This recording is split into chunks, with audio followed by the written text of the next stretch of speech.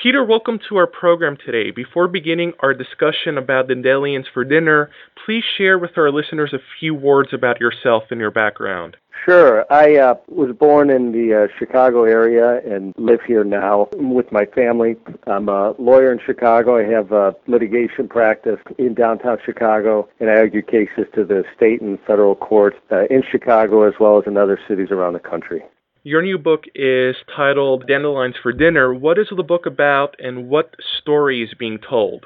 Sure. About 10 years ago, my father, who spent his career in the Chicago area as an electrical engineer, retired. He and my mother began heading down for the winters to Florida and spending their time there. And we began to ask him what exactly happened to him when he was a child growing up in Greece. We knew little about it. We knew, of course, that he was born in a town called Gargaliani, Greece, which is in Peloponnesos in the state of Messenia. And we knew that he had come to the United States in 1946. He had been born in 1933, so that made him 13 years old when he came to the United States. But we really knew little else, and it was something that he had never talked about. So he seemed to like the idea and started sending me on a legal pad stories that he had handwritten of some of the events of his youth, and I took them and thought that it would be something nice to preserve in some manner for our children. It didn't take long before I realized that he had lived through quite an ordeal as a young man, as a young boy, with his family, and that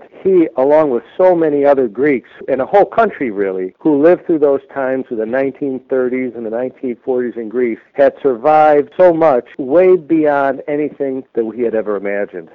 So in essence, this wasn't just an autobiography, but this whole process of putting the story together was an example of discovery of sorts, as you found out all of these fascinating things about your father's background and history. Yeah, absolutely. We had, as I said, just set out to essentially, in a way, give him something to do as he was in Florida. But as everything began to unfold, we realized that what we had was just an absolutely compelling story of survival, of the Greek character, Greek charisma, Philotimo, the war, so many things. And at that point, as I started getting these stories, the project really took on, Michael, a life of its own. And I began setting aside 1 to 2 hours every day to write and organize the material that I was getting from my father. And what the end result of that is this book called Dandelions for Dinner. The name comes from what the family had to eat during the very lean years of the 1930s and the 1940s. During that time, so many people in Greece were struggling to keep themselves fed, and particularly, Michael, during the war. When the war hit Greece, when World War II hit Greece, the Italians, of course, invade Greece through Albania. They're pushed back, and then to bail out his friend Mussolini, Hitler orders the invasion of Greece. When that happened, and when the country became occupied by both the Italian and the German armies, the entire food supply in Greece had been disrupted. It had been difficult enough keeping everybody fed in the 1930s, but when the war began, it became nearly impossible. And in fact, I've heard different figures, but anywhere from 250 to some 300,000 people in Greece died from starvation alone during those times. Particularly vulnerable were people living in the cities. Those who lived in the countryside or up in the villages had farming, they had some animals, they had gardens and so forth. They had a way to survive. But people in cities, and it seemed the bigger the city, the more difficult, really had a hard time surviving. So you saw people starving to death and falling on the streets in cosmopolitan Athens, and even in a town like Gargaliani, which at the time was populated by some 8,000 people. Now, perhaps I'm told there's 3,000 or 4,000 people that live in the town. But even in places like that, where you had people living in cities, those people were relying on food coming in, and when you had invading armies trying to intercept that food, it became very hard for people to have enough food to eat. So that really is one of the themes of the book, and one of the major difficulties that this family, this one particular family, as well as so many other families in Greece, faced during those years. Now, before we get into a deeper discussion about the story, if I'm not mistaken, this is the first time that you have written a book. What was the process like to actually write all of these stories out into an autobiography and then to take the story and to get it published and released? Sure. Well, as I said, our plans at the beginning were small, and that was to preserve for my children and my nieces and nephews and their children what happened to my father, their grandfather, during those years. But quickly I began to realize that the story was compelling and riveting and was something that was much larger than we had set out to do. So I was receiving pages and setting aside an hour and a half every morning, organizing, writing, rewriting. Then there was a process of interviewing him, because I would get a story. He would tell me about some event, and I would say, well, what happened? He'd say, well, we went there and we left. Something very bland. I'd say, well, you got to tell me more. Well, that's about it. Tell me what they said. And then I would have him tell me what they said in Greek. And then it would all come out, and I'd get the detail. And as he was speaking in Greek, what everybody said and what happened, I would write down, on my laptop in English exactly what happened. So at the end, we had a book, we had a draft of it, and we went through and we edited and re-edited, and there were some 12 drafts of the entire book that were read and reread and had other editors read it and reread it. And then it was with the publisher, a publisher that we struck a deal with out of Indianapolis. Their editor went through it, and he was a historian who was very familiar with the war in the Balkans and World War II and the era. And at the end of the day, you end up with a book. I always wondered how people can sit down and put so many pages. This book is some 350 pages, so many pages together on one subject to form a book. But if you do enough every day and you do a little here and a little there, pretty soon you have a lot, and that's what happened to us. In returning to the story itself, you describe in great detail, of course, the hardships and the experiences of people in Greece during the Nazi occupation and then during the violent civil war which followed that occupation. And without giving away too much of the story, what are some particularly striking experiences that stood out to you that you shared with readers in the book? Well, it's interesting. This town was occupied, Gargagliani was occupied by the Italian army, and my father's family lived in a house in Gargagliani that they had inherited from my father's grandfather, who was the priest in the town. He was the great Papa Sarandis. And when the Italians entered the town, they came in and they took over many houses to quarter their troops. And they took over this house that this family, my father's family, lived in. And they walked in one day and they said, okay, this is a pretty big house. We're going to nail this door shut, and you and your family can live on this side, and the army is going to be on the other side. And by the way, this basement that you have is a pretty nice size. We're going to take that, and we're going to turn it into our jail. So that's what they did. And so they took over half the house, and they took over the basement, and the basement became the jail. But in order to survive, and this family, I don't want to give too much away, but the heart and soul, if this family was going to survive, it was going to rest on the shoulders of my grandmother, my father's mother, who was the brains and the brawn of the entire operation. My grandfather was a wonderful man. He was a very passive man. And my grandmother, Nitsa Stamatis, was a real fireball. And so she was the kind of person who could, in any given situation, come up with a way to survive it. So when they were starving and the Italians were in jail in the basement, they were using the jail to jail the soldiers who were disobedient or who went AWOL or whatever the soldiers did that would warrant some sort of discipline. She would talk to the soldiers through the door and became the courier for them. Some of the soldiers had girls in the town that they wanted to communicate with, and they were giving my grandmother notes, and she was hiding them in her dress and then running and delivering the notes, and in exchange for that, she was getting baskets of food to feed her family. And this is the sort of thing and the sort of way that this family survived. And it was through my grandmother's, I learned, as we were doing this project, through my grandmother's wit and craftiness and creativity, that she was able to get the family from year to year. Now, more than just being a memoir of your father's experiences during those difficult times, the story also intends to share a more uplifting message of hope and freedom and the importance of family. What would you like your readers to take away from this story?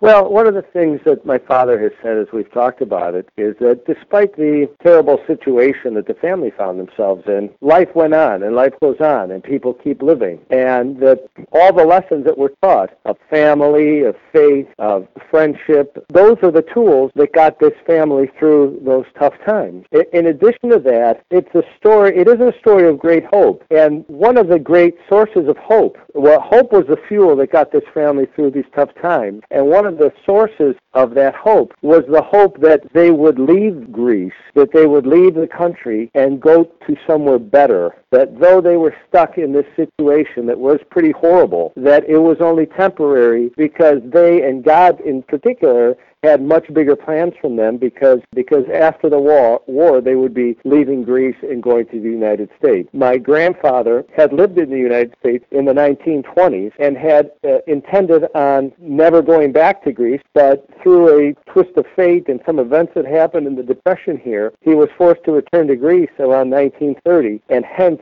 my father was born in Greece in 1933. So the hope of America and the importance of America was always there in front of them and really served as the fuel that kept them going and kept the lamps going on those lean, cold, and dark nights. Since that time, your father has returned back home to Greece, and what has he observed that has changed since that time? Obviously, of course, the war ended, Greece recovered, but what difference has time made, the passage of time, between that time period before he left and the modern day today? You know, it's funny. When he left a town and a country that had been through the ravages of a war and that had seen Italian occupation, had seen German occupation, and then what is worse, had seen Greek killing Greek in the subsequent civil war that followed. So when he left, that's the Greece that he left, and particularly that's the Gargagliani that he left in 1946. So when he goes back, he sees a different place. He sees people there who appear to have no memory at all of what happened, or people that certainly moved on from what happened, but I think that because he left when he did, those memories and the memories of those events have remained ingrained in him all of these years. So I think when he's there, he really has nothing in common, frankly, with the people there who seem, again, oblivious to the things that happened so many years ago, and nothing in common, and really, oddly enough, not a lot of nostalgia for the area. Many people, and me in a lot of ways, I've been to Greece, and for me, Greece, I've been there many, many times, and for me, it's a vacation. It's a playground. It's where we go to relax and to sort of leave our troubles here behind for a short time. But for him, it's a reminder of all the things that he had to live through and that he saw and that he felt at that time. And for him, I think it's always returning, is always, especially to Gargagliani in particular. If you go to the islands and all that, or even other areas in Greece, it's beautiful, you have a nice time. But when he returns to Gargagliani, I do think it's always sort of bittersweet. Now, what has the response been to the book from critics and also from the Greek-American community in general? The response has been well beyond anything I ever imagined. Just yesterday, a professor who had read the book said, I thought the book was about your dad and about your family, but it's about so much more. It's about Greece, it's about philosophy, and really it's about a microcosm of life. Others who have read it, and Greeks and non-Greeks alike, have really had just such a fantastic response to it. Some people have even said to me, non-Greeks have said to me, I guess it gives you a sense perhaps of the times we live in, I didn't know Greece was in World War II. There's such an antiseptic or understanding of history there that some people think, World War II was the Germans and the Auschwitz and the American Army storming the beaches in Normandy. Most people, or many people, don't have a sense of the scope of it and how a small family in the middle of nowhere in southwest Greece suffered so much as a result of it. So the response has been tremendous. We've been invited really all over the country. We'll be out west in the fall.